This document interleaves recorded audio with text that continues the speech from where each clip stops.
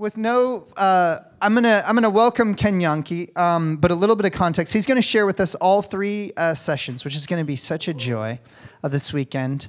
God has moved on his heart this year. He has been a part of our oversight team for several years. We have an incredible group of people who serve to love this church and keep our eldership in prayer and accountability that we can walk with. And Ken is one of those people.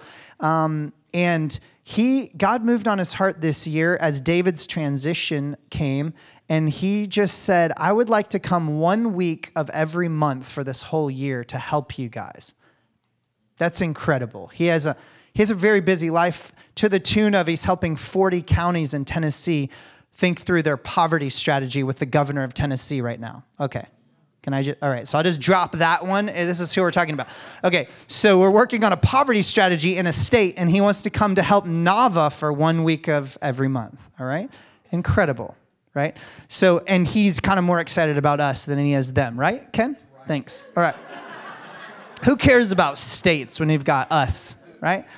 So, what I want to say about Ken is I could talk a lot about what he's done, and maybe some of those things will come up. I mean, mind-blowing adventures in the kingdom of God. I mean, the guy's been to more than 100 nations in the world. He served, people group movements and unreached nations for the last 6 years. I mean, on and on and on. He's worked in inner cities and across. But Ken is one of the most contagiously loving individuals that I have ever encountered. I asked him in the car, I was like, when did you start gushing with affection over everybody? Like, it's that noticeable. Like, you cannot be with Ken without hearing how loved you are for 3 minutes. It's so genuine and real and consistent over years of building relationship. He's contagiously loving, and he is contagiously hopeful. And every time I'm with him, I believe for the goodness of God in the world, afresh. And I know that both the love and the hope of God with joy is going to burst into our lives over the next 2 days. And so it is such a joy to commend Ken to you with the highest level of trust as someone who is not coming from the outside, but very much feels like of and from and with. I mean, he spent the last 2 months meeting with every one of our home church leaders, and now he's with our whole team. And so he is here to serve, and we're really glad to receive him. So with no further ado, Ken Janke. Yeah. I want to pray for you as you come. Cool. Plug it in. Let's go. So, Lord, thank you for Ken. Let's all just reach a hand out. Lord, we pray for Ken to simply walk into the good works this weekend, prepared in advance. He is a steward of dreams, and the greatest dream is every human being. We are the dream of God. And so I pray, Lord, as he stewards our lives and stewards the things in us, would you, Holy Spirit, move in this contingent of Nava. It's not the whole family this weekend, but who is here was planned to be here. And it's important, and it's going to overflow. Just like Violet said, go and tell everyone else. I thank you for the ripple effect of our hearts this week coming from Ken through us to those around us. In Jesus' name, amen. I love you, man. Glad to have you here. Thanks, buddy. Come on, dude. Hi, Nava. Great to be with you. You guys doing all right? Everybody comfortable in these blue low-ride chairs? I love them, man. Hey, you got your Bible with you, and you got your pen, and listen, we're going to take some notes today, and because we're gonna be going on a journey together over these next today and tonight and then in the morning, that I think when we're all done, you're going to look back and go, oh, I see the arc of the storyline that God is wanting to communicate, right? And I am so thankful that those of you that are here are here. You are here, right? All right, that's good. Everybody's here because you're like the yeast at Nava, right? So whatever comes out today and tomorrow and the next day, you guys get to come into the hole and begin to work that yeast of this narrative story that God wants to talk to us about. And so I want you to take notes because I want you to help pass it along. I want you to enter into others' lives and talk about the goodness of God and what He's been stirring up in us over this next day and a half, okay? Some of you might not make it the whole day and a half, so you're going to need to get the notes from other people and get some time to say, now what happened when we got that far? What happened next? I want that kind of dynamic. So are you guys committed to doing that for everybody at Nava? Yeah. Oh, I see pen. I see a notebook. What about on this side? We got there's some back there. Bless you, buddy. You got your computer and everything. All right. Good. All right. Some of us are serious about it, man. Love it. All right. So, what are you going to talk about, Ken? Well, here's what I want you to do. I want you to take your pen, put your pencil on your lap there for a second. Just take your finger. And I want you to start up here. We're going to go around in a circle like that. Let's do that. Isn't that good? It works. Okay. So, I'm going to fill in the blank. If you want to know what the big idea of this weekend is that the kingdom of God is about lovers who steward well the gifts, talents, and abilities that God has given them in order to love what God loves. Okay, now you can pick up the pen. All right. The kingdom of God. How many of y'all in here kingdom people? Yes. Come on. The kingdom of God is about lovers. That's you, by the way. You're the lovers. I didn't hear any amens on that. Dave, you're a lover. You're thinking about it? Don't think about it. Just get in it. Put on the clothes. Jump into those pants. Put on that love shirt. And do it. Do it. Oh, okay. Kingdom of God is about lovers who steward well the gifts, talents, abilities that God has given you, so that, or in order for you to be able to love what God loves. Did y'all get that? Kingdom of God is about lovers who steward well, gifts, talents, and abilities in order to love what God loves. I'm so glad you're on the front row because I'm going to mess with you. This is the last time I was in here. Get in it, Blackwell. Come on. He picks someone in the I know. Listen, I did a podcast the other day with, who was? Oh, Jeremy Bryant. Y'all know who Jeremy is? Jeremy was a part of Nava for a long time. He's back in Wisconsin now. And the way it started was him telling this story about the one time he preached at Nava. And he's getting started and he gets heckled by Dave Blackwell. He's like, heckled in the middle of my message by the pastor. Yeah, he deserved it. I don't know what to tell you. He deserved it. So I'm ready for your heckling, buddy. All right. So now that I've told you what I'm going to talk about, now what I want you to do, put down your pen again, take your hands and hold them like this. Yeah? And I just want you to do this. Watch what I do and you do it. Okay, that's you flipping over tables in your life. Because, are you guys ready to be, disrupted? Yes. Are you ready to be challenged in what you really believe about what you say you believe? Are you really ready to say, I'm ready to flip over some frickin' tables and get busy changing the paradigm of what I've allowed to program what I think that informs what I do and who I do it with and who I do it for? Because I believe that that's what God wants to do. He's here right now. Everybody say hi. Hi, Lord. He's here and He wants to disrupt some things in our lives. And He wants to turn over some tables and He wants to change some things. And I want you to be ready for that because we got to kind of posture ourselves with anticipation that something new is going to have to change. You know, how many of you guys are business people in the room? How many business people in the room? Yeah, got some in here. Okay. So I went to business college, business school. Yeah. And one of the things I read, Druckard. Everybody know who Druckard is? He used to say, doing the same things over and over again. No, he didn't say that. He said, I remember. He said, sorry. He said, culture eats strategy for breakfast. Culture eats strategy for breakfast. So hopefully you had a good breakfast today. For those that aren't graduates of business college, and what the heck is he talking about right now, is that we can have all the strategy, all the things figured out, point A to point Z, dot.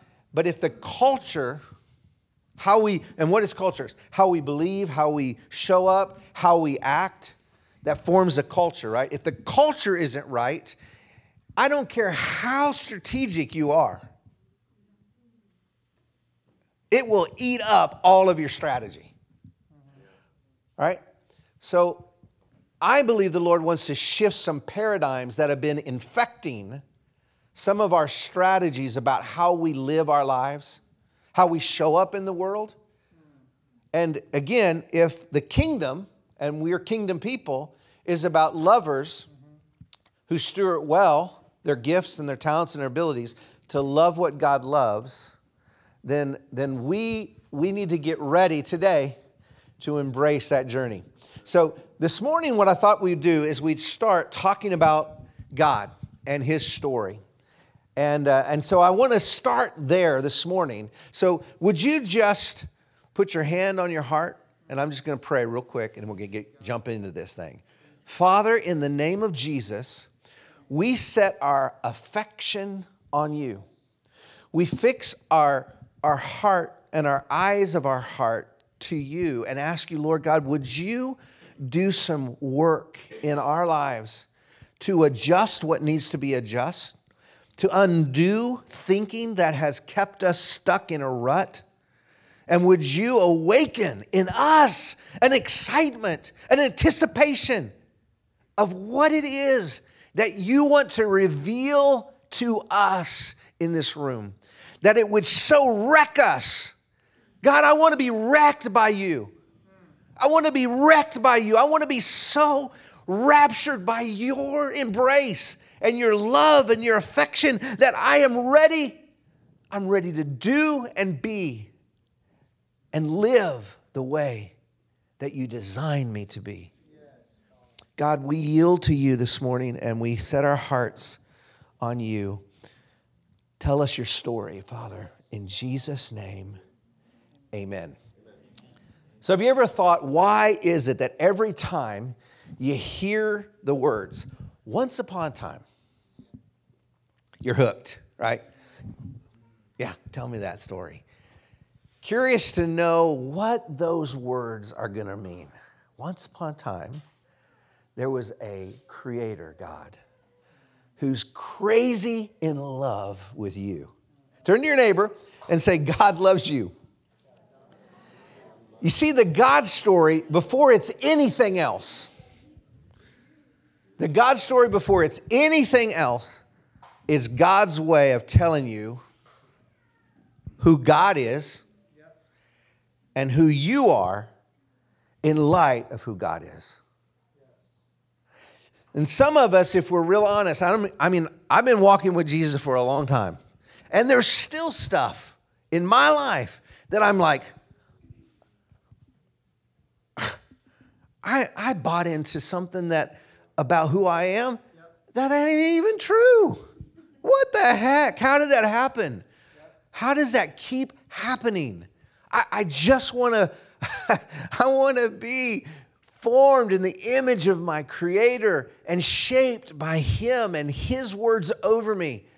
And so, Lord, undo in me what needs to be undone, that I can be the fullness of who you meant me to be and to embrace the work that you created in advance for me to do. Come on.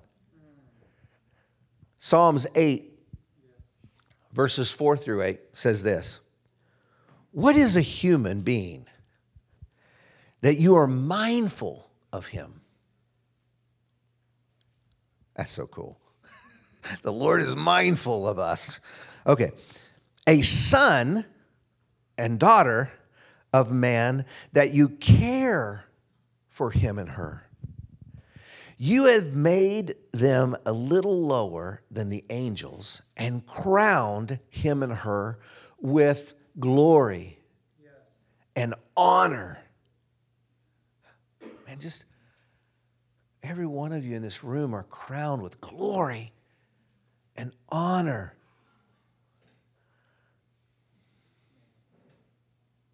You made him and her ruler over the works of your hands, God. Okay, hang on just a minute. The works of God, he's called you to be the ruler over those works. If you need a job description today, listen up, man. You made him and her ruler over the works of your hands, and you put everything under their feet.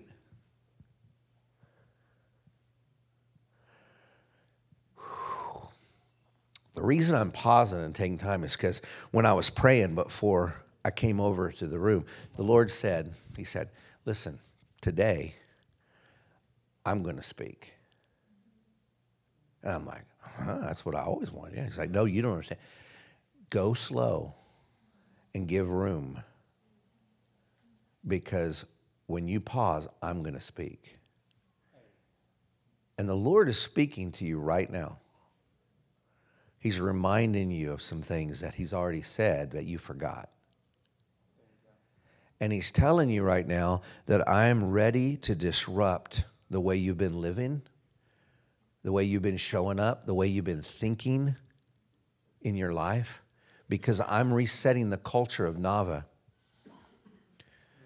I'm resetting the culture of Nava, and I'm preparing my sons and my daughters who are the heirs of this kingdom to rule and have authority over everything that I've made, because that is who they are. And before you were even born, the Lord was creating good works for you to do in advance. You like that one? I like that too. And you see, the problem is that the world is telling us so many lesser stories.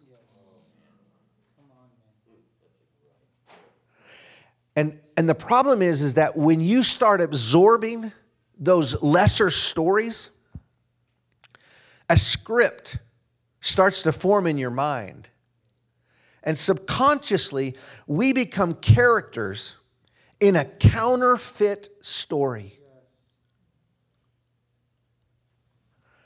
See, yours and mine, our vocation is involved in nothing less than the expanding of the borders of Eden throughout the whole of the earth, to multiply the blessing of God and extend his loving reign.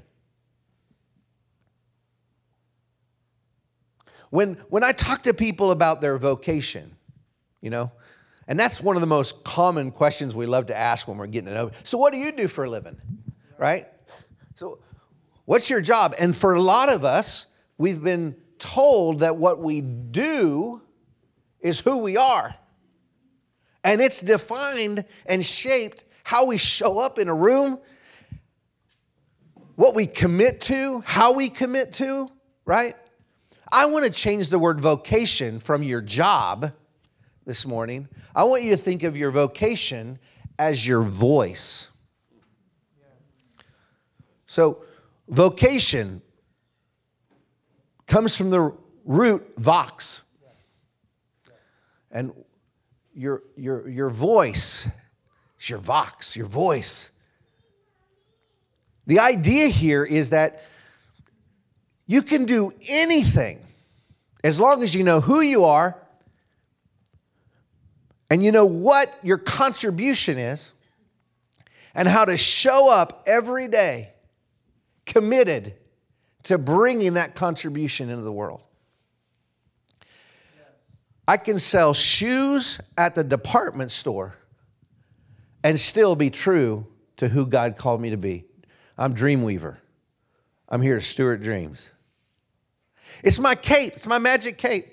When I was a kid, man, when my mom wasn't paying attention, I would go into the cupboard and I would go and I'd get the towel, and I'd drape it around my neck.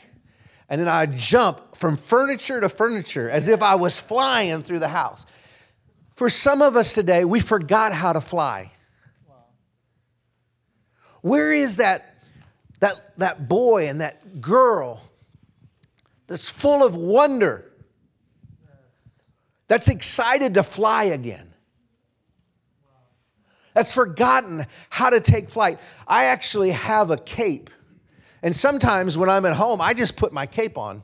And I know it's weird. It's weird. I just put my cape on and I walk around with my cape on. It has a big red K on the back. That's for Ken, by the way.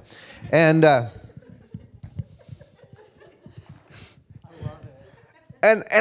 remind myself, it's time to soar, baby. It's time to get some air up underneath this thing. It's time to take flight.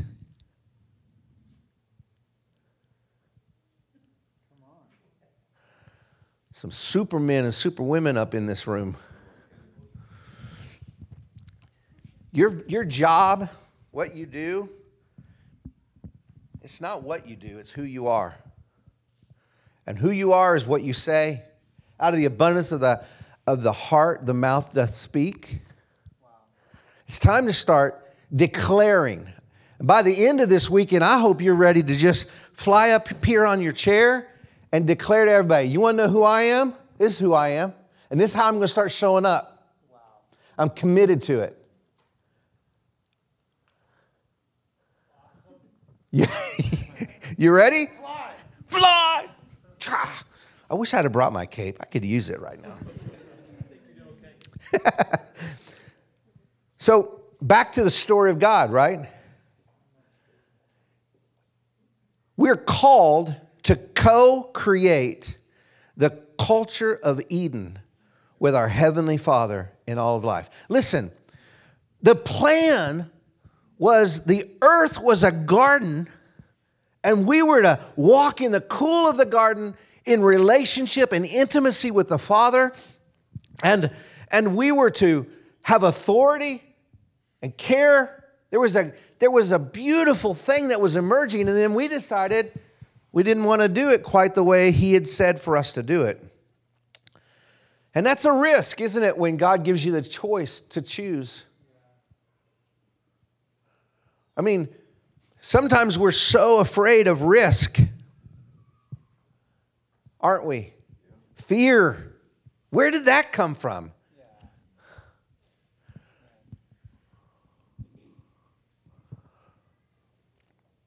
Fear came when sin entered our lives.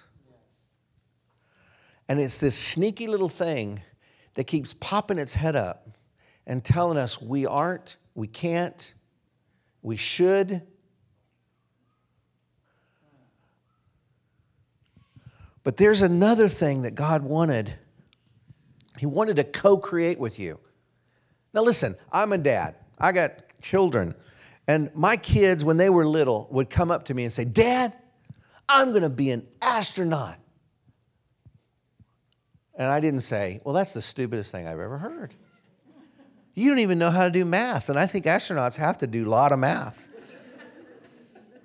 Come on, dude. You don't even own a telescope. You know? No, that wasn't what I did. What did I do? I put the cape on him. I pulled him up to the table. I got out a piece of paper, slapped it down there, and said, all right, man, you're going to be an astronaut. So what do we got to do first? Let's talk about it. Let's make some notes. Let's plan. You know? And we started moving towards astronaut until like midday afternoon. It was a basketball star. And then I said, all right, man, let's get a piece of paper. Slap that down on paper. All right, let's go. what do we got to do? Guys, I'm an earthly father.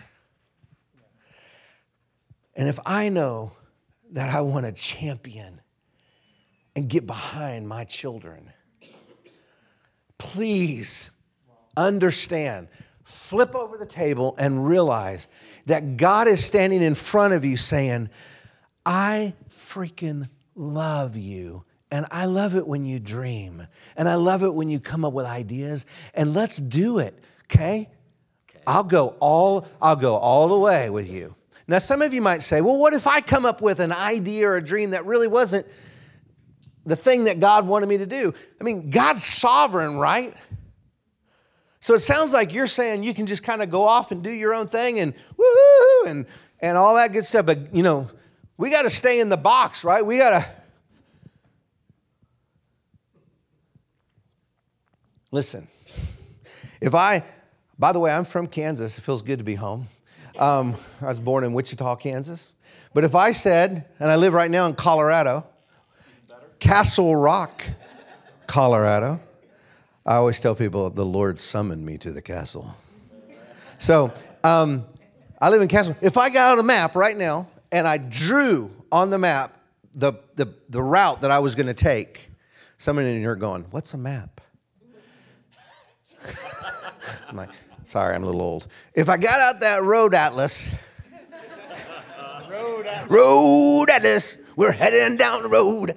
If I got out the road atlas and I said, here's where I'm at and that's where I want to go, I'd probably choose the most direct, straight route. But sometimes I kind of, that looks pretty good. I'll go over here. Oh, I'm going to go over here and look at that. I'm going to do some of that. Oh, hey, that's pretty. But eventually, because the Lord is sovereign, we get to where we're supposed to be. The Lord puts the desires in our heart. We can trust that. Scripture says that. It's promise. It's really, trust me, it is really hard to miss God. He's for you. Listen, if I wasn't for you, I'd send you all over the place. I'd put you in a labyrinth and make you wander around forever because I'm not a nice guy. But the Lord doesn't do that. The Lord is so for you. He wants you to succeed. Why? Because your life and your story is connected to His overarching storyline. And tonight we're going to talk about your story and how it connects with God's story. But God is so committed to you being authentically who you are. And He wants you to dream because He wants you to co-create with Him. You are formed in the image of your Creator, so He's a creator, and He loves it when you start to go, you know what? I think it'd be fun, God, to do some of that. Let's go do it. Come on. I think I want to show up this way. Okay, let's do it. Right? Okay, back to God's story. God is not interested in throwing out His partnership with humanity. So, God joins us in the dust.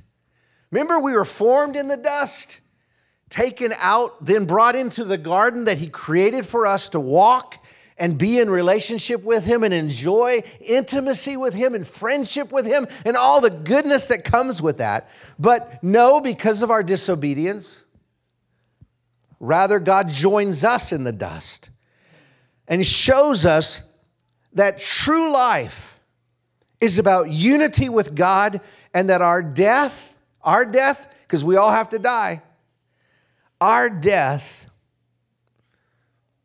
man,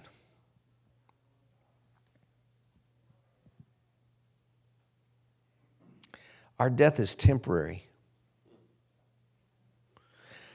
It's tragic, but it's not our ultimate end.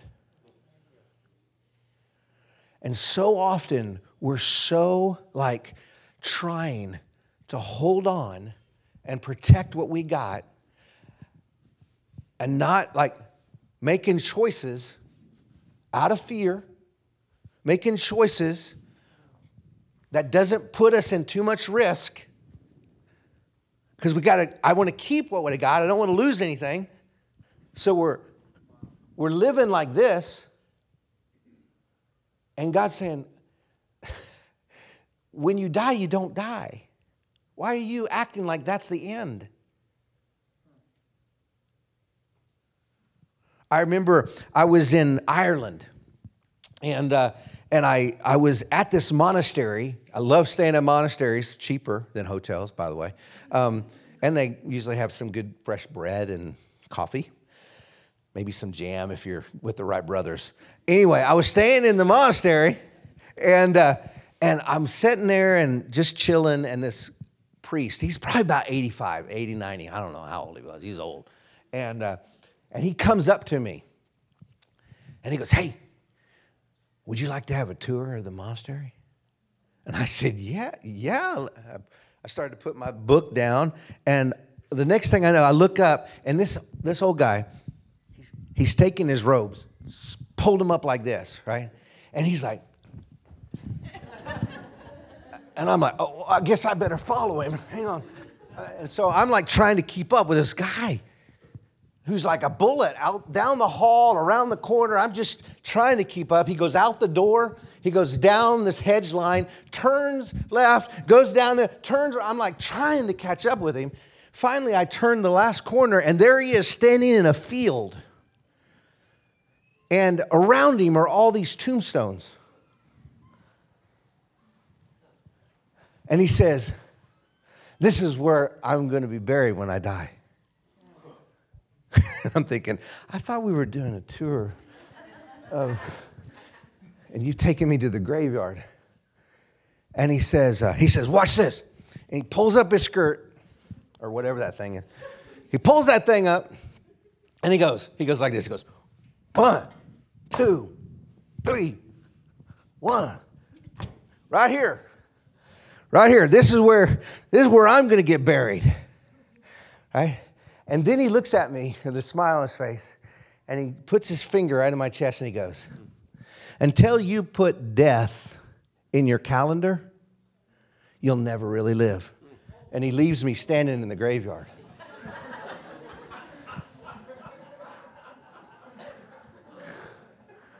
I mean, that was the weirdest old man priest guy I've ever met. And what I deducted from all that, and it's true, he was so true. Yeah. Wow. He's like, until you realize you're freaking gonna die, and you're so busy trying to guard and protect and keep your life so safe and so tidy and so put together that you're not even willing to risk and obey the Father, until you make a decision that you're gonna die, you'll never ever really start to live.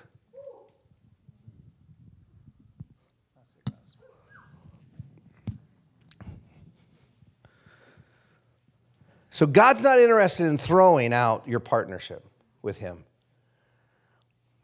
Instead, God is so excited about you living. So let's decide today to stop thinking about the end, because you got a lot of living to do. And we don't even realize that the way we're ordering our lives and the culture that we've built around us is actually death.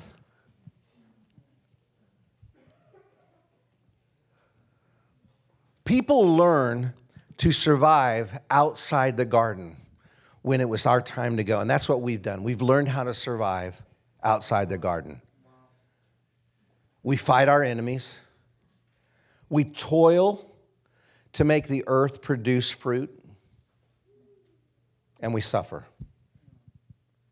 However, the infinite creator God, the God of the cosmos, becomes a true human and experiences the same death that we're going to experience. And the Apostle Paul says in 2 Corinthians 5, verse 21, that Jesus was made to be sin for us, even though he knew no sin. His death, His resurrection together should shout to you and I. We're only a week away from when we celebrated Easter. It should make us want to shout, the lifeless end that I fear is not real. Let love for God replace your fear of death. And start living. New creation. You're going to hear that a lot from me today. The new creation, so if Eden was the creation, there's a new creation because we kind of jacked that one up a little bit, right? And God is not done. You know, He didn't create 7 days and then go sit up in a rocking chair and say, I'm done. Good luck. Glad none of you believe that, and I'm really grateful for that because He didn't. He's still working. He's partnering with you. He's listening to your dreams and your stories of what you want to do. He's actually helping you tie the towel around your neck and helping you jump. And He's excited that you're taking risks and believing that all things are possible. Amen? All right. Jake, how we doing back there on the board? Thank you, bro, for helping me. I love you. You're amazing. How many, this guy, I've been coming here forever. And he's always so faithful. Give it up for Jake. Jake! What a treasure. What a treasure. I love that brother. Man, oh man, oh man. Okay, now, new creation is our mandate. Do you know you have a mandate on your life? Yes. Mm-hmm. You do. Right square on your chest. Great birthmark. Mandate. Kingdom, new creation mandate. And it's to live a new way. Here's the paradigm. Here's one of the, I don't want it to sneak up on you. I'm just going to announce it before it gets there. Here's a paradigm. There's a new life that you're supposed to be living that resembles the garden and carries the values of the kingdom into the now world. Because our work, our assignment is to make all things new. So everything, that means every sphere of society, business, culture, art, entertainment, whatever it is that you're happening to be bringing your voice to, I didn't say job, vocation, voice, whatever you're bringing your voice and your contribution to, you're there to not just get a paycheck or to be frustrated that it's not the best place that you'd hoped for, but to say, I'm a secret agent, man. I'm a secret agent, man. Is that dating me too? Yeah. You got it. You got me, all right. So we're secret agents planted to bring and restore and make new all things. Everybody say all things. All things. Not just a few things. All things. To extend Eden on earth. Our Father, who art in heaven. Pray it with me. Hallowed be thy name.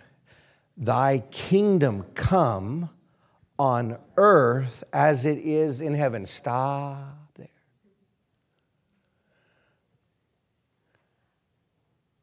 How do we get more of heaven to earth? Now listen, I believe that our God is a good God and a loving Father. So, again, as an earthly father, I don't go around telling lies to my children, right? I don't ask them to do something that they can't do. That's kind of mean, isn't it? To ask somebody, never mind, to ask somebody to go do something that they can't do. So So I'm just offering the idea to you this morning that maybe it's possible to make earth look more like heaven. Okay, we got some wake up going on now. So if that's possible, then why are we so settled to live ordinary, boring, uneventful, unscary lives?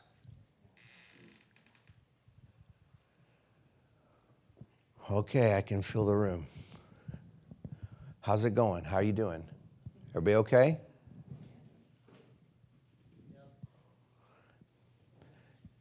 In new creation, we can start forgiving and loving instead of hating and judging.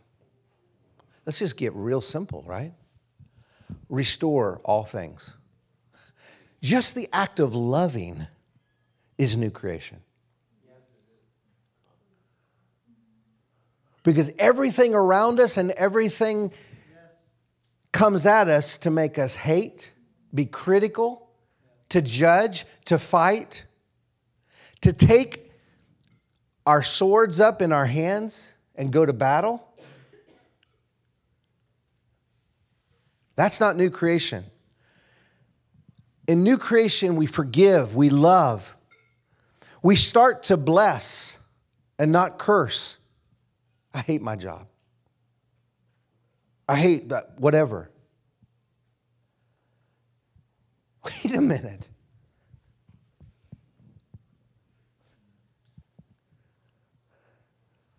We begin to hammer our violent swords into fruitful garden tools. If you need a reference for that, that's found in Isaiah chapter 2, verses 1 through 4. It literally says we're supposed to do that. We're supposed to take all the things that we have been using to go to war with each other. And man, our world is so polarized. And we just keep polarizing more and more and more. And we're supposed to take every instrument, every tool that we use to fight for it's my right. I'm an American. No, you're a kingdom son of the living God. We'll get to that. That's way better. We're supposed to pound those things into what? Gardening tools. Why garden tools? Because you were made for a garden. In the church, we're so at war with culture. But what if culture was a garden? And we were supposed to tend the garden, not go to war with it. What would that look like? Just trying to introduce some new perspective, some new paradigms of how we have to show up in this world. See, the invitation that you are receiving to mission, that invitation is to take up your fruitful garden tools and live as people of the future in the present. Another paradigm. As sons and daughters of the King, we don't get to live like this is our home. We are future people. See, people who wear capes, those are future people. Well, you don't need a cape to live here. You do need a cape to live in the future. Yeah, baby. So we are future people living in the present. And if you need a scripture to back that up, if anyone is in Christ, he or she is a new creation. Built better, made. Come follow me, Jesus said, and I will what? Make you. You don't make yourself. See, some of us are living and working as if I'm going to perform my way into a better me. The Lord makes us. We got a lot of people in the world that are self-made. You are not self-made. Your performance does not matter.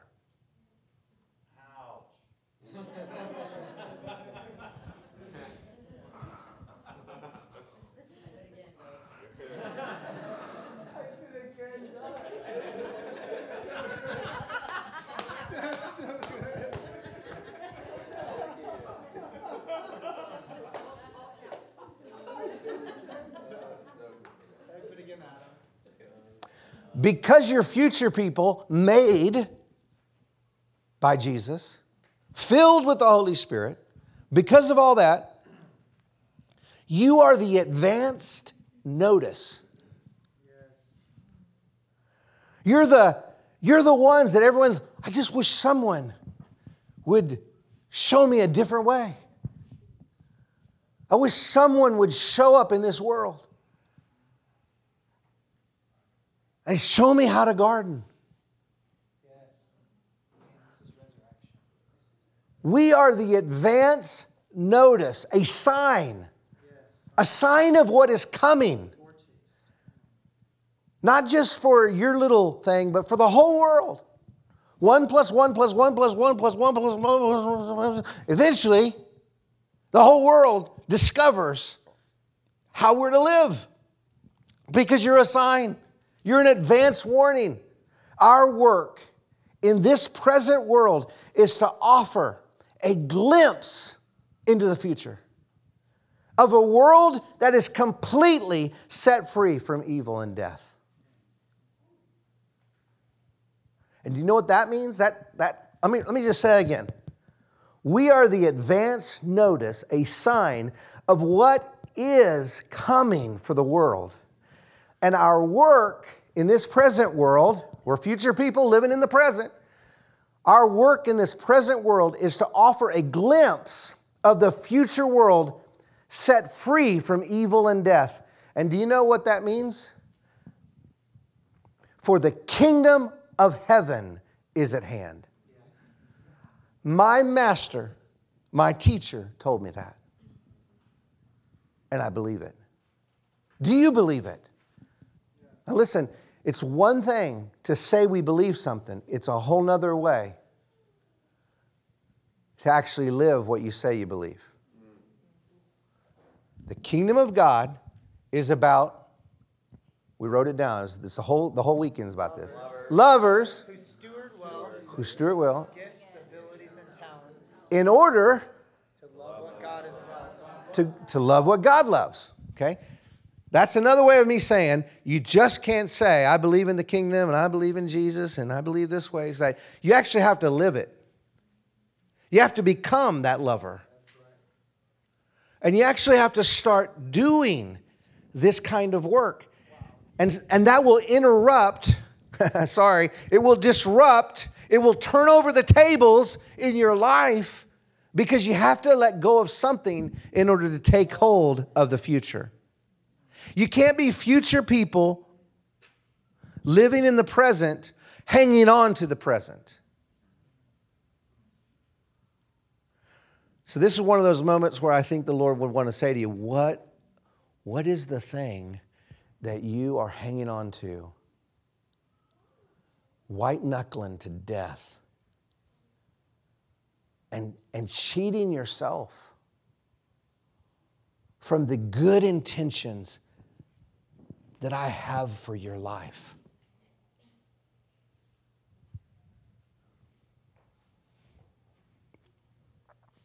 Come, Jesus. So, for the kingdom of heaven to be at hand, it implies that the kingdom of heaven is now. It implies that it's available. And it implies that there's a king. If there's a kingdom, there's a king. And guess what? We're not the king. And remember how I said, we learn from the right story of the God story who we are in light of who God is. And the world is trying to tell us a different script to believe in that says you are the God in your own story. And you get to do whatever you want to do. And your story is a beautiful story that maybe some in the room have already started living, and some of you don't even know how to get started. But hold on, we're going to get there if you stay.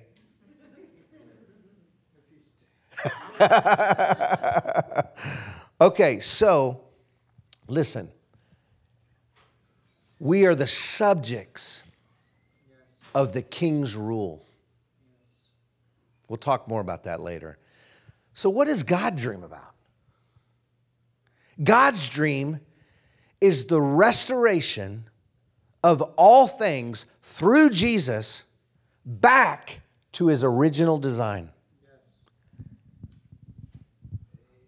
When I was a young boy, my parents would always say, God don't make no junk.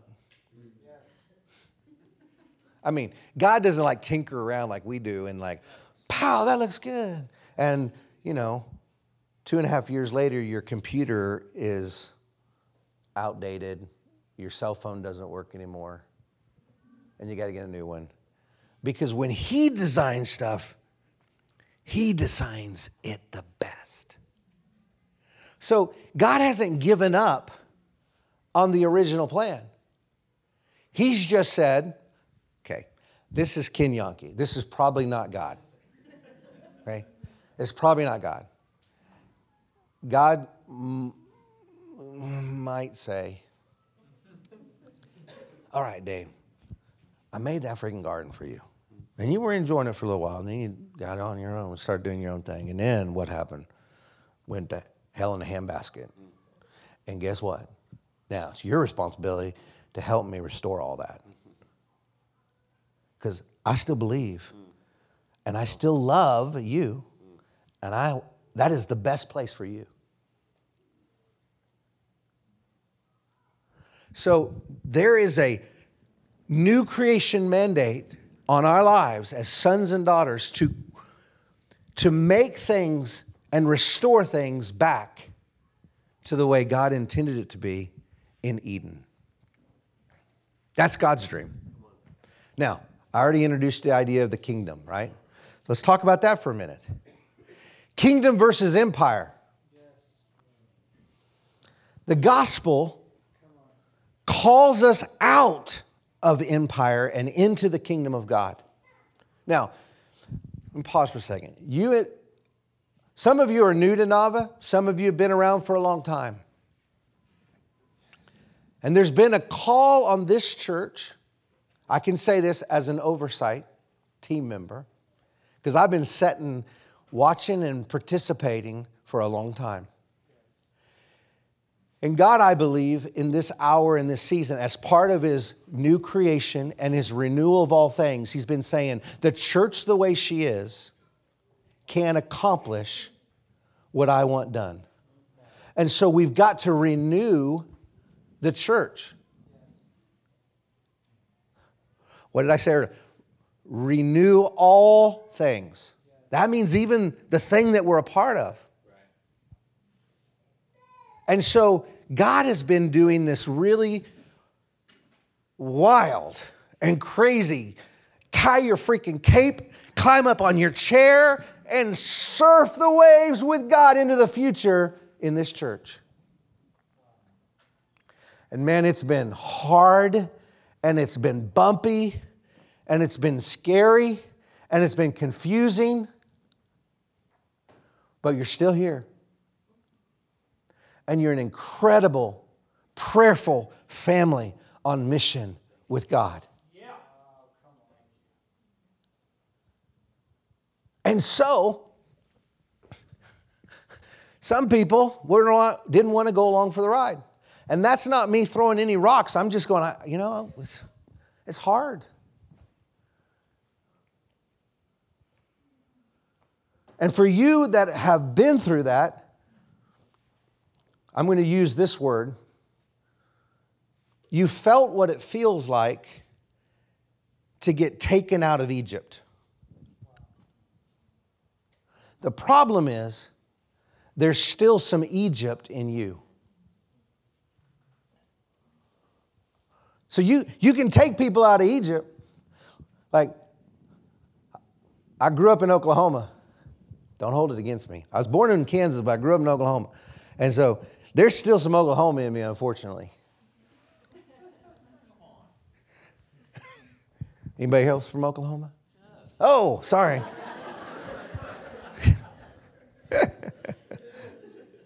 So you can take the boy out of Oklahoma, but there's still some Oklahoma in the boy. I'm telling you this, even if it hair lifts a mule.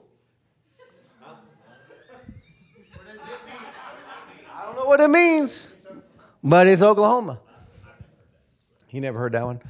You have now. Okay, so on this journey, following the cloud and all the journey roads that it took you, trying to just listen to the Father, be obedient, and keep going, God has taken you out of Egypt, through the Red Sea, and into some wilderness so that He can get the rest of Egypt out of you to prepare you for the work that you were created to do. So one of the things that we have to evaluate in our own lives is, what is the Egypt that's still in me? Like that longing. God, I just miss it when the freaking big old band is playing and we're just rocking out. And doesn't mean we can't still do that every once in a while. It just means it's not there every day. People get really frustrated when things change. Somebody once said, only the baby that cries likes to change. Wet baby, I should say. Exodus 3, verse 8 through 10 says this. So I, the Lord your God, have come down to rescue you from the land of the Egyptians and to bring them up out of that land into a good and spacious land. And now the cry of the Israelites has reached me, and I have seen the way the Egyptians are oppressing them. So now, go. I am sending you in to Pharaoh to bring my people, the Israelites, out of Egypt. And since the fall of man, since we sinned and rebelled in the Garden of Eden, God has always invited us to come out and be separated. And to live the kind of life that I'm trying to explain to you today, and to fulfill the God story by living your life the way God intended you to live it, in opposition to the way the world tells you need to live, but in the new imagination as future people in the kingdom of God, it's going to require you to separate and get all that Egypt crap out of you so that you can fully manifest as kingdom sons and daughters of God. God wants to take us out of empire and into family.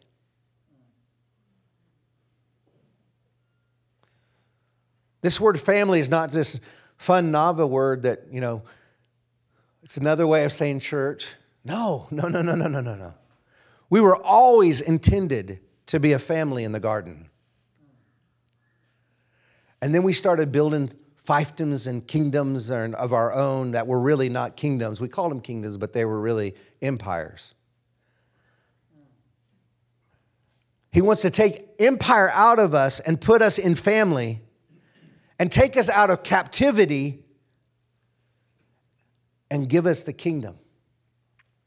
He wants to take you out of Egypt and into His presence and into His kingdom rule. The kingdom and the empire, they're different. I know you know that intellectually, but let me just highlight for just a minute, because this is all part of the story of God. He's trying to help you see you can't keep living like you're an empire person. You weren't built to be an empire person. You were built to be kingdom people. And you've got to put on your kingdom clothes and start living into it and get all that Egypt crap out of you. The kingdom and the empire, they differ in two fundamentally different ways. There's two fundamentally different ways that they do life. They're different mindsets, different belief systems. This is what I'm talking about paradigm shifting, turning over tables. They're two fundamentally different loyalties. Your loyalty is unto the king because you're the subject of the king. See, empires advance exercising power over, while the kingdom of God advances by exercising power under. This is why, created in the image of a king, a servant-hearted king named Jesus, who came to what? Serve, and to give his life as a ransom for us. We can't be kingdom people if we're still powering up to go take something. We lay everything down. We come in low. We slide in and we lift. And we what? We love. Greater man has no love than he gives his life for another. Where'd you hear that one before? Right. The servant-hearted king said it about himself. It's Jesus. I've come to serve. If you want to know the way of my way, it is to serve.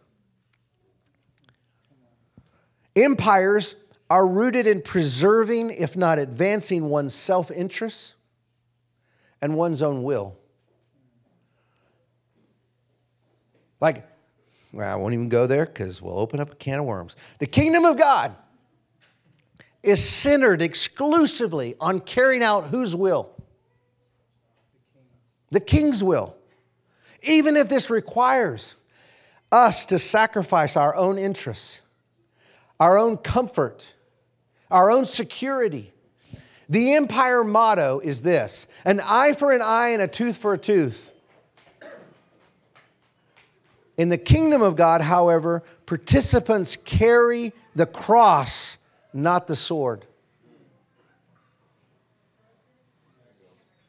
The kingdom of God is about lovers who steward well their gifts, talents, and abilities in order or so that they can love what God loves. And lovers are those who know what love is because they've been loved. The Father's love for his sons and his daughters is where we begin to understand how to love the way God loves.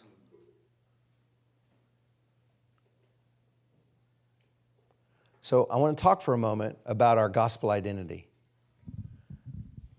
The empire says what you do determines who you are. That's why why we get so much identity and so much from our jobs and from the pats that we get at work and the promotions and the stuff that what you do does not determine who you are. That's going to be really important when we get to start talking about your mission in life, your story. Because the way we've tried to model mission has been something very different than that. Mission is something you do. It's something you build. It's something you accomplish. It's not a lifestyle. It's not learning how to be a lover who loves what God loves. It's not that at all. Mission is that. We'll get to that. The gospel says who we are determines what we do. That's worth writing down, just in case you want to know. The gospel says who we are determines what we do. I asked you if you had your Bibles. I want you to open them real quick. We're coming to the home stretch here. It's okay. Open your Bibles to Luke 15. And we're going to kind of bounce around from Luke 15, verses 11 through 32. Okay? I'm not going to take time just because of our time. I'm not going to read it all to you. But maybe in your Bible it says above there, the story of the prodigal son. Yeah? Hey, I want to tell you something. This ain't about the prodigal son. This story, it says it, I know it says it in the Bible, but it has nothing to do with the prodigal son. It's about the Father's love. And you know how I know? The first two sentences. What's it say, Adam? Of which verse? The very first, Luke 15 there at the start, where it starts telling the story. Parable of... There was a man who had 2 sons. Oh, the story is about a man. Which man? The father. Your father. This story we're about to look at for a minute is about your daddy who had 2 sons. And the father wants to show you something about your identity found in the Father, your belovedness, your sonship, your daughtership. This is what I want you to take away. You were built for a kingdom. The reason we struggle with understanding that we're sons and daughters is because we're still living like we live in an empire. And we're still striving for empire. We're still wanting the things we once had. Let go of it. We're future people. We're not present past people. We're future people. We were created to advance the kingdom of God as sons and daughters, royal heirs, everything under our feet, to rule and reign. This is what we were created for. And we're created to renew all things that were broken over here by our sin and rebellion in order to establish what God wants to do in all of the earth. Okay. The gospel has always been about a heavenly Father who wants to gain access to you. And so both the sons in this story, they knew the Father's love. If you're familiar with this story, they both knew the Father's love, but in them they felt fatherless and homeless.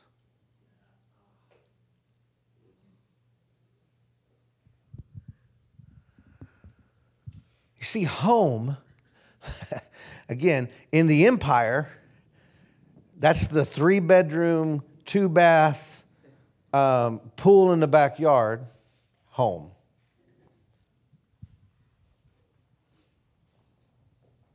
Do you know what home is in the kingdom? In the presence of God. That's our home. Where we get to live right now, that's the goodness of God. But the only thing that matters as kingdom people is the presence of God. And you are never home outside of the presence of God. Home is the presence of God. Say to your neighbor, home. You are not homeless. You have a home. It's in the presence of the Father. You see, it's possible to have an encounter with Christ, but never receive the spirit of a son and a daughter. And as a result, we walk as fatherless and homeless. And when homeless is in effect in our lives, so I'm going to help you to see so that you can examine and see, do I struggle? A lot of us, I've heard so many sermons on sonship. I've heard a lot about it. We're all adopted, right? I've heard those. Say, listen, it's so important. It's so critical. We got to have a talk about it. The Lord has spread out the blanket here, and He's put us all around. He's like, okay, I got something I got to tell you, because you forgot. You're home right now because you're with me. This is what home feels like. You're home, and I want you to know something. If you're still feeling homeless and fatherless, it's because rebellion is at work in your life. A sure sign of working rebellion out of our lives is stepping into our sonship. When we understand who we are, we stop rebelling. We just receive the Father's love. And if it isn't rebellion, it's religion. Some of the Egypt that's got to get out of us is some of the old practices that we were taught and learned that we kind of like, if we're honest, because it kind of looks nice, feels right, but it's just dead religion.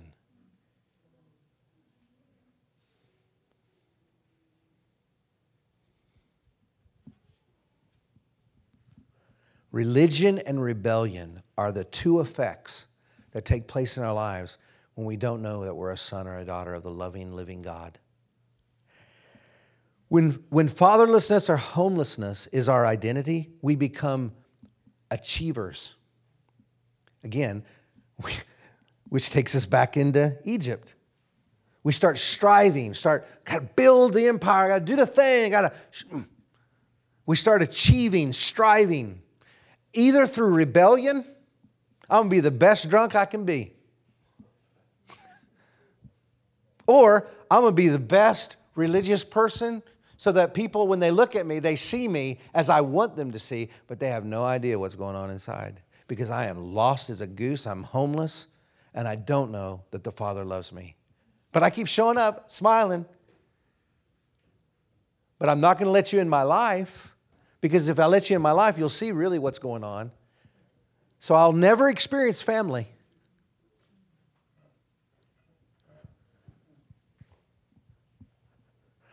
When sonship is our identity, we become receivers. Which comes first, giving or receiving? Most people say giving, because we've been taught in the empire that if I give you something, then I can expect to receive. But actually, nothing you have, all things come because He first gave to us. So receiving comes before giving. And if you haven't received the Father's love to the place that it has transformed your life, to know that you're a son and a daughter and you belong to Him and He affectionately, desperately loves you and He wants you to go with Him into the work of the King, then you are still achieving rather than receiving. We become receivers and we begin to understand that all that the Father has is ours. For a son and a daughter, the greatest revelation is to know that you belong. Verse 20 of the passage I'd ask you to look at says this: so he got up, talking about the first son, he got up and he went to the father, and while he was still a long way off, his father saw him and was filled with compassion for him. And he ran to his son and he threw his arms around him and he kissed him. And the son said to him, Father, I have sinned against heaven and against you, and I no longer am worthy to be called your son. Verse 22, but the father said to the servant, quick, bring the best robes and put it on him. Put a ring on his finger and sandals on his feet. Bring the fatted calf and kill it.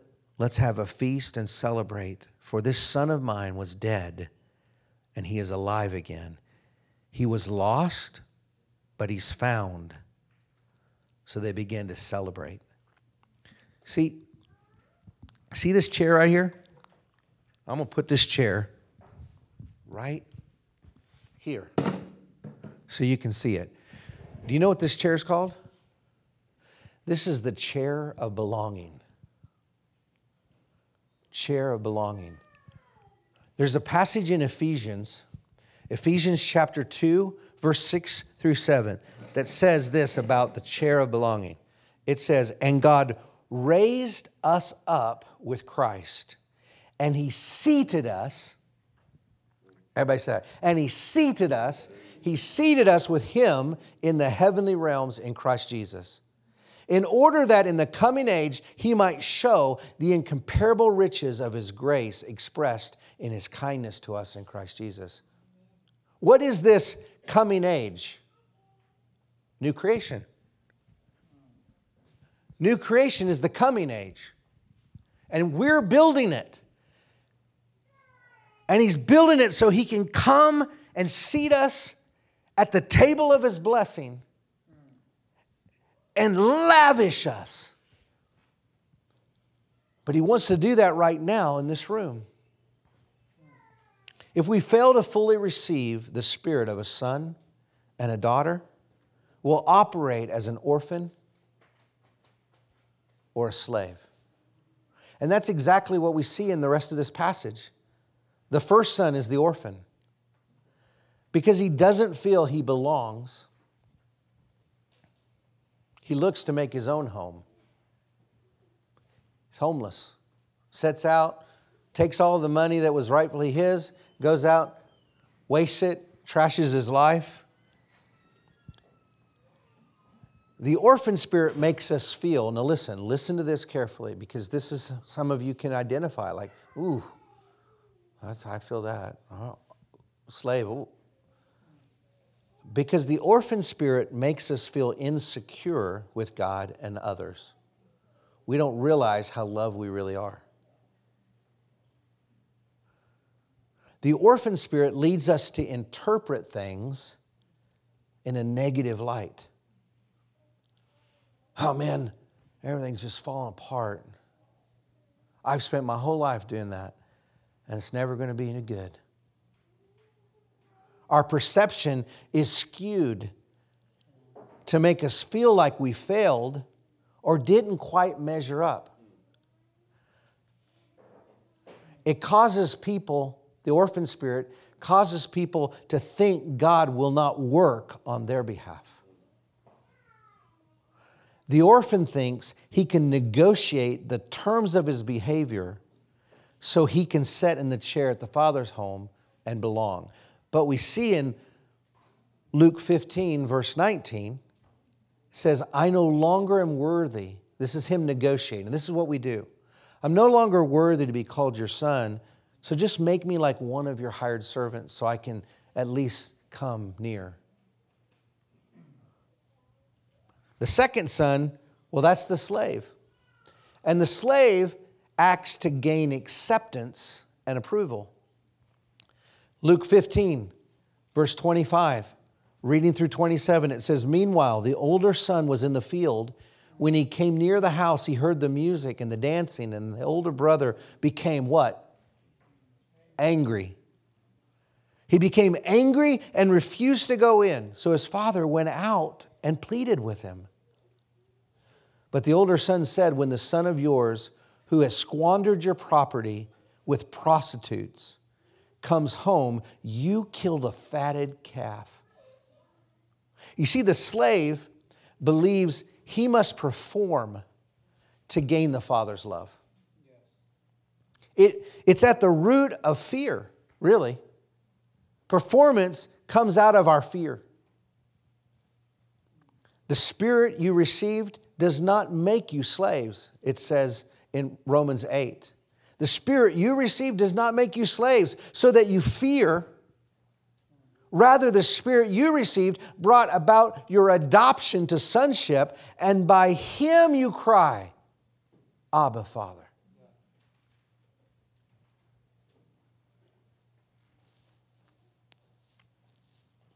The slave works to belong. Some of us are just work, perform. Oh, we're doing that mission thing? Okay, I don't really want another mission thing. We got to go do that thing in the park where we're all going to like bring food and like walk around, tell people, and walk around threes. Okay, we're going to walk around in threes and tell people about Jesus, and then we're going to like have lunch and bring the ones who get saved so we can talk about how to get them into the church. And none of that's bad, but it's like, if it's done in religion, it's done in works, it's done in performance, I got to do that because that's what it's supposed to do. That's what I'm supposed to do.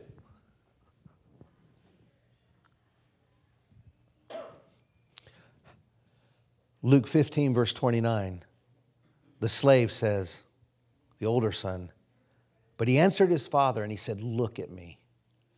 All these years, I have been slaving for you. And I've never disobeyed you. Yet you have never once gave me what I want. Does he really want to celebrate with his friends over some meat? But that was the issue. And there's been so many church splits and people leave over this, that, and the other thing because, come on, man. But the understanding of the Son is that they belong.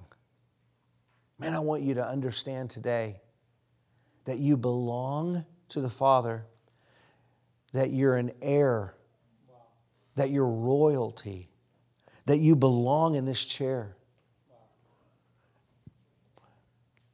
When you experience sonship as an heir, you understand that you're positioned to have authority on this earth.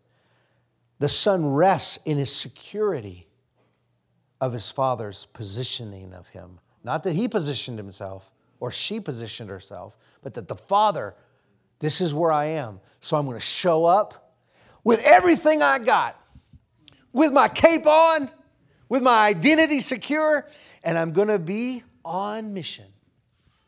Because mission is not what I do. Mission is who I am. No fear of the future. Because you're future people.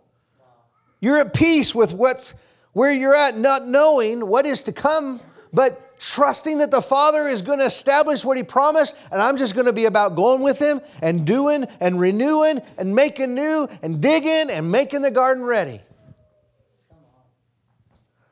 Failure is not a statement of identity. Failure is not your statement of identity. When I fall, I am still loved. I'm a steward of what my Father has entrusted to me. Kingdom of God is about lovers who what? Steward. Okay, just reinforcing that. We're going to hear that a lot. I'm a steward of what my Father has entrusted to me. I possess nothing but what is His. See, that doesn't work in empire. But it works real clear in kingdom. Because I know I belong. This is what the Son says. Because I know I belong, I believe the promises of my Father. Luke 15:31. My son, the Father said, you are always with me, and everything I have is yours. Stop the train. Hold it. Did you catch that? Everything is yours. Everything that He has, He's freely given to you. You lack nothing. But that's not the voice you hear, is it? The voice says, we don't have enough. Wish I could be a part, but we don't have anything to offer. Romans 8:14-15. For those who are led by the Spirit of God are the children of God. The Spirit you receive does not make you slaves, so that you live in fear. Rather, the Spirit you received brought about your adoption as sons and daughters. And that's why we say, Abba, Father. When you become a son or a daughter, you become a lover. Remember? You become lovers. You start loving other people because your heart breaks for the things that break the Father. Most of y'all live in Missouri. What's the motto of Missouri? Show me state. My wife used to say to me all the time, you can tell her spiritual love language is, but she'd say, don't tell me you love me. Show me. I said, you're from Missouri, aren't you, baby? So you guys know this, right? Because of what the Father has done to love you and establish you and bring you home and rescue you out of Egypt and into the kingdom, subjects of his rule, and he's a good ruler. He's a faithful, loving Father. We sing it all the time. Do we really believe it? Sons and daughters know the love of the Father. When you allow the Father to love you, guess what happens? You feel lovable.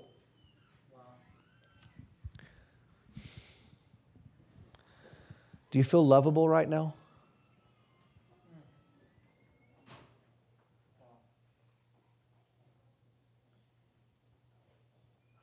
This is where the Father wants to speak to you. Do you feel lovable right now?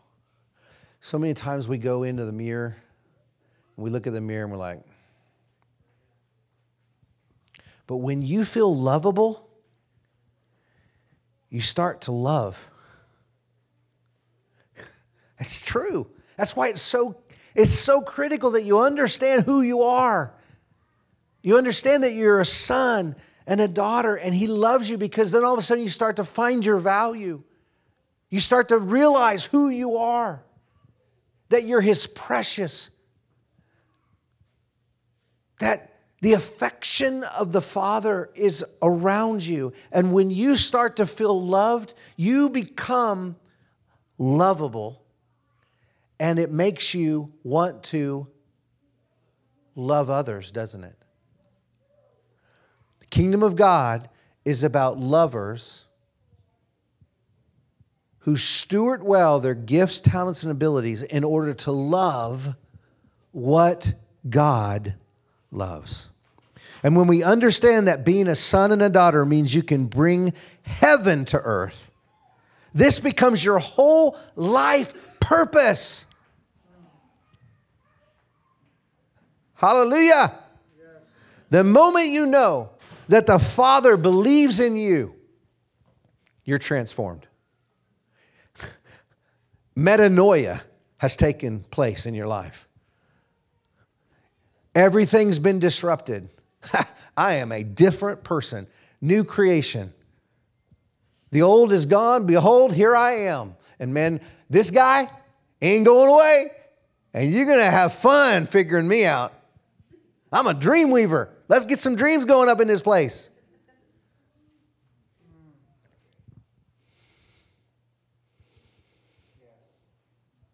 The Father makes you beloved sons and daughters in his kingdom. Jesus, the servant-hearted King, makes you heirs and friends and subject to the King, to serve like you've never served before. And the Holy Spirit makes you an ambassador.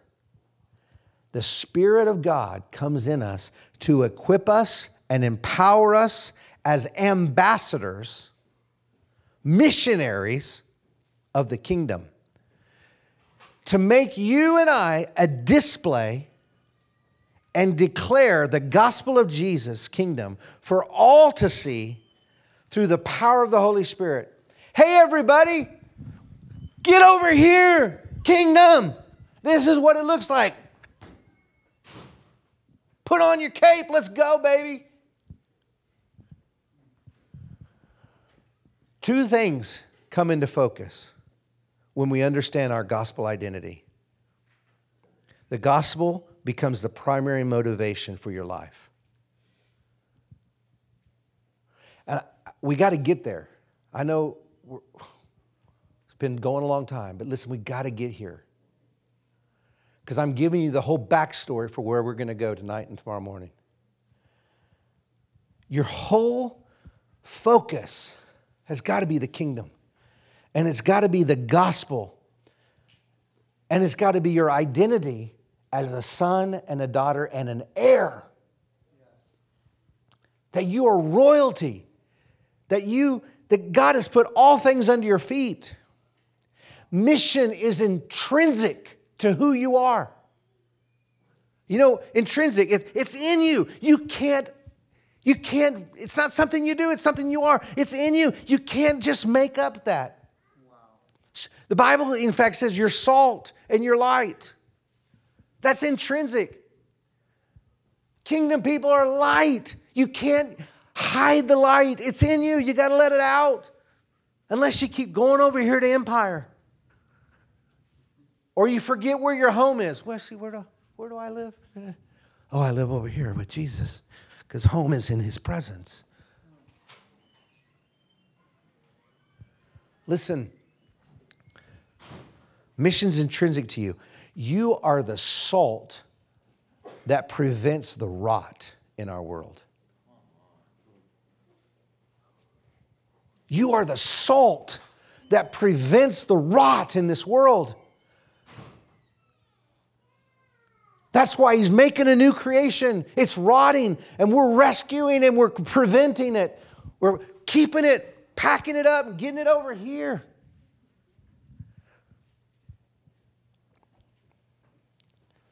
You have a contribution. Every one of us has a contribution. You make it in this world. You make it every day. And when you show up and bring it to others around you, something happens in the world. We start fulfilling the directives of God for our life. I'm going to talk about those tonight. I'm going to skip over it right now. Just remember, I'm going to talk about 3 directives that God has given us as part of how our contribution comes in. I'm going to close this way. One of my favorite verses in the Bible is Isaiah 61. And because I've been talking to you a lot about this new creation, I think it's really important that you understand Isaiah 61 in light of what Isaiah the prophet was trying to tell us about this new creation, this place that was created for you and I. Okay? So can I get you to buckle in and give me real focus for like 5 minutes, and then we'll done for this morning. Okay? Y'all with me okay? I know there's a lot of movement and a lot of distractions, but I'm just asking you, can we just focus for a minute?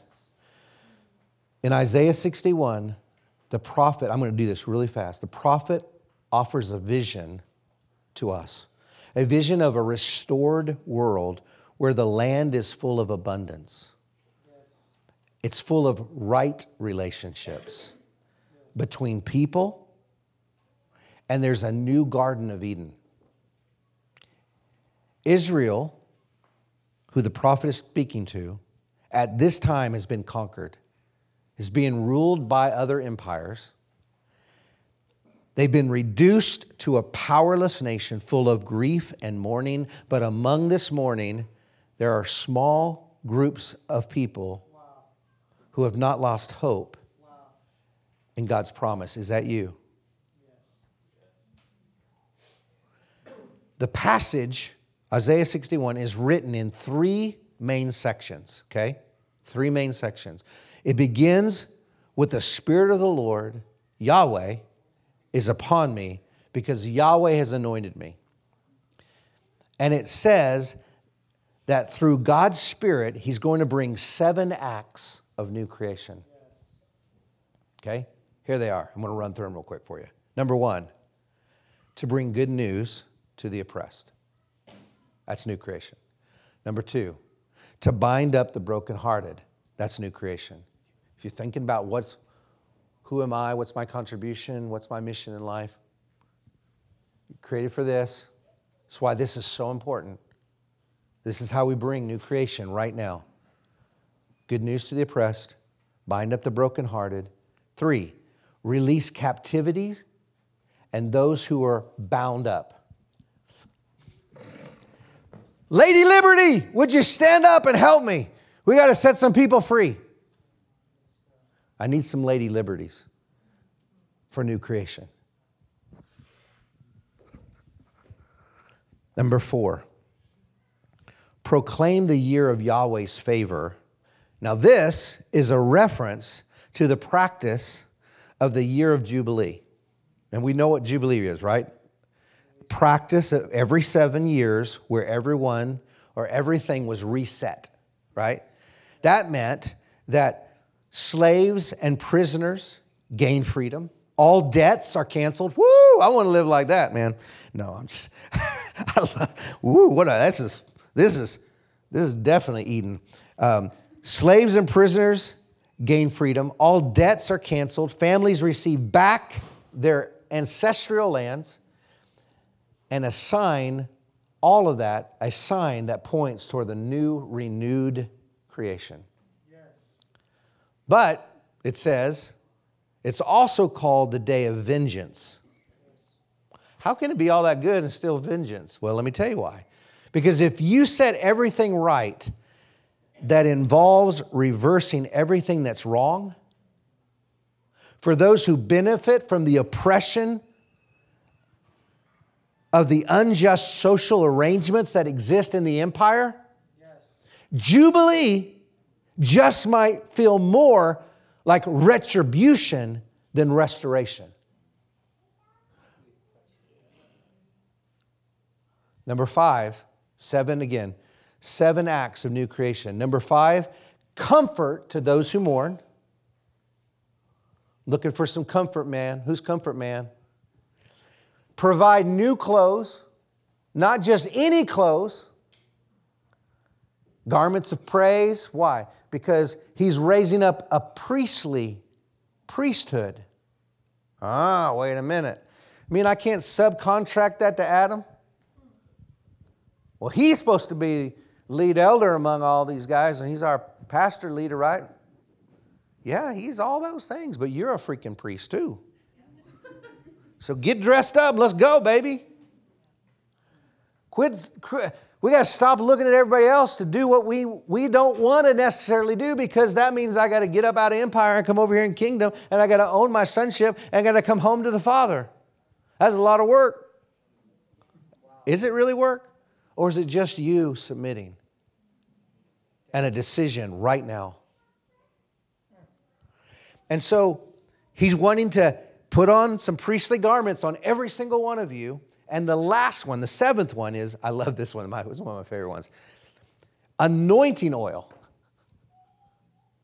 Anointing oil is placed on those who are mourning. Why? Because we're all in mourning right now, because new creation isn't done. But he's anointing a new crew. And guess who the crew is? The crew be you. The anointing oil that he talks about there is to anoint you, ones who will share his mission. His mission, in case we forgot, is to spread the life of New Eden, and will be called oaks of righteousness, a display of his beauty. Then the middle section of Isaiah 61. And this passage in the middle, it talks about the role that these anointed ones will have in the world. That's you, remember? You're the anointed ones. Yes. It says, our mission is to bring restoration, and they will build the ruins of the old. They will reestablish the former deserted places, and they will renew the devastated cities and the distorted or deserted places. New creation, New Eden. That's why he's anointing you with the oil and calling you, you're my oaks of righteousness. You're my display of beauty to help do this work. Oh, man. And in the final part of the section, God himself speaks. And you know what he says? He said, their seed will be known among the nations. That means your children. You stepping into your true identity means that it secures the blessing and the favor of your offspring.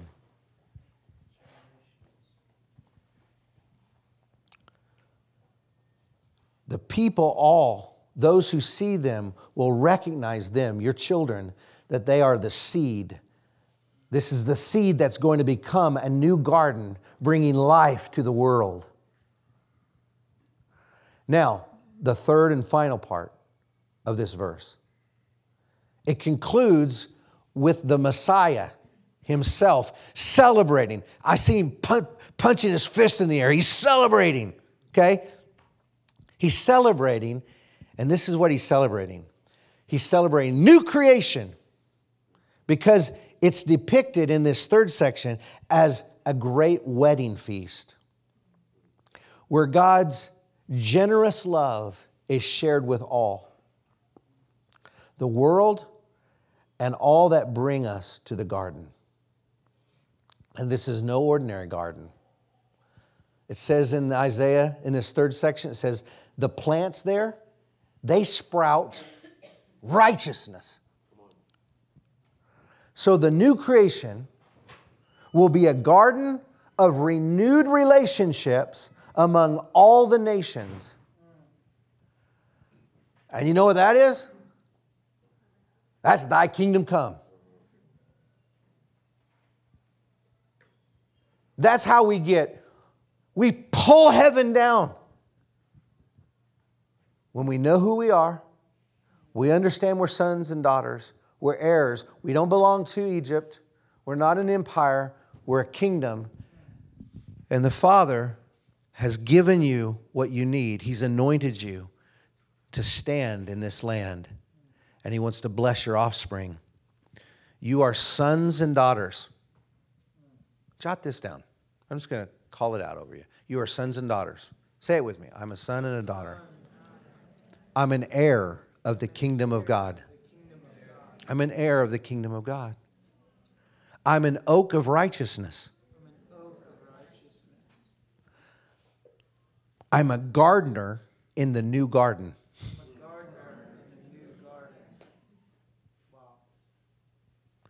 I'm a lover who stewards my contribution.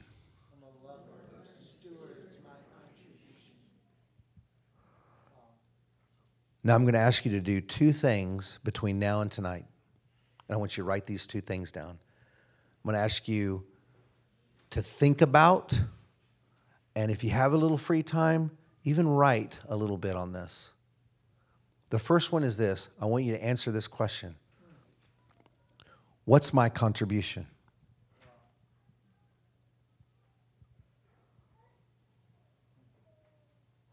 A contribution is when you show up, it's what comes out. And sometimes it's hard to see the thing that you bring. So somebody in this room who knows you, you might have to go, man, help me. What do you see in me? What comes out when I show up? And this is important because we have to know where we begin and where we end. I hold my hands like this. This is where I begin. This is where I end. And I'm content.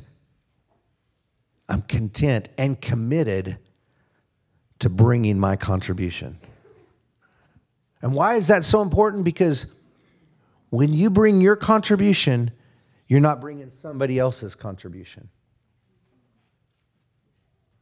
And a lot of people check out and don't bring their contribution because somebody else is already bringing their contribution. But you're bringing something. Why? Because it was expected of you to bring it. Because we need somebody doing that thing. So I'm showing up. I'm probably not even good at it. I'm not the best person to do it, but I'll do it because nobody else is doing it. And so then we start performing and doing the thing that we're not in order to try to please everybody and be what we're not, when all God is asking you to be is be who you are. Know what your contribution is. It's enough. First search. I want you to work on that today. What is your contribution? And the second one is this. This one, I think, is easier. What is the pain in this world that you identify with? What is the pain in this world that I identify with?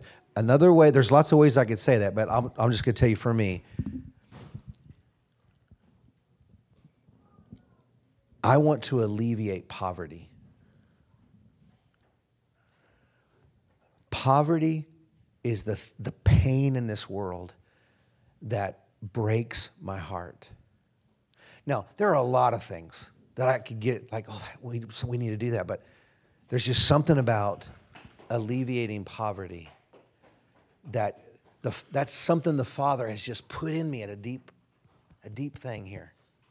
I'd love for you to be able to articulate, what is the pain that's provoking you? What is the pain? And it's yours. It's what you see. It's not what he sees or she sees. It's what is the thing that God went, I want you to look at this. There's a reason why the Lord did that. There's a reason why I'm being invited into the state of Tennessee by the governor to tackle 40 counties, the poorest counties, and to come up with a collective impact model where we can start stewarding the dreams of the poorest of the poor of Tennessee. Because that's who I am. That's what I see. I love doing it.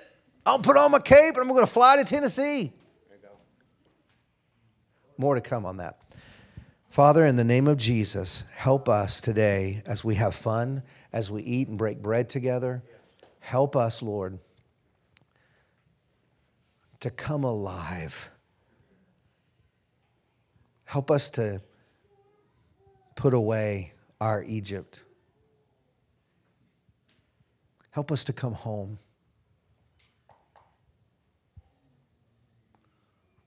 We love you. In Jesus' name, amen.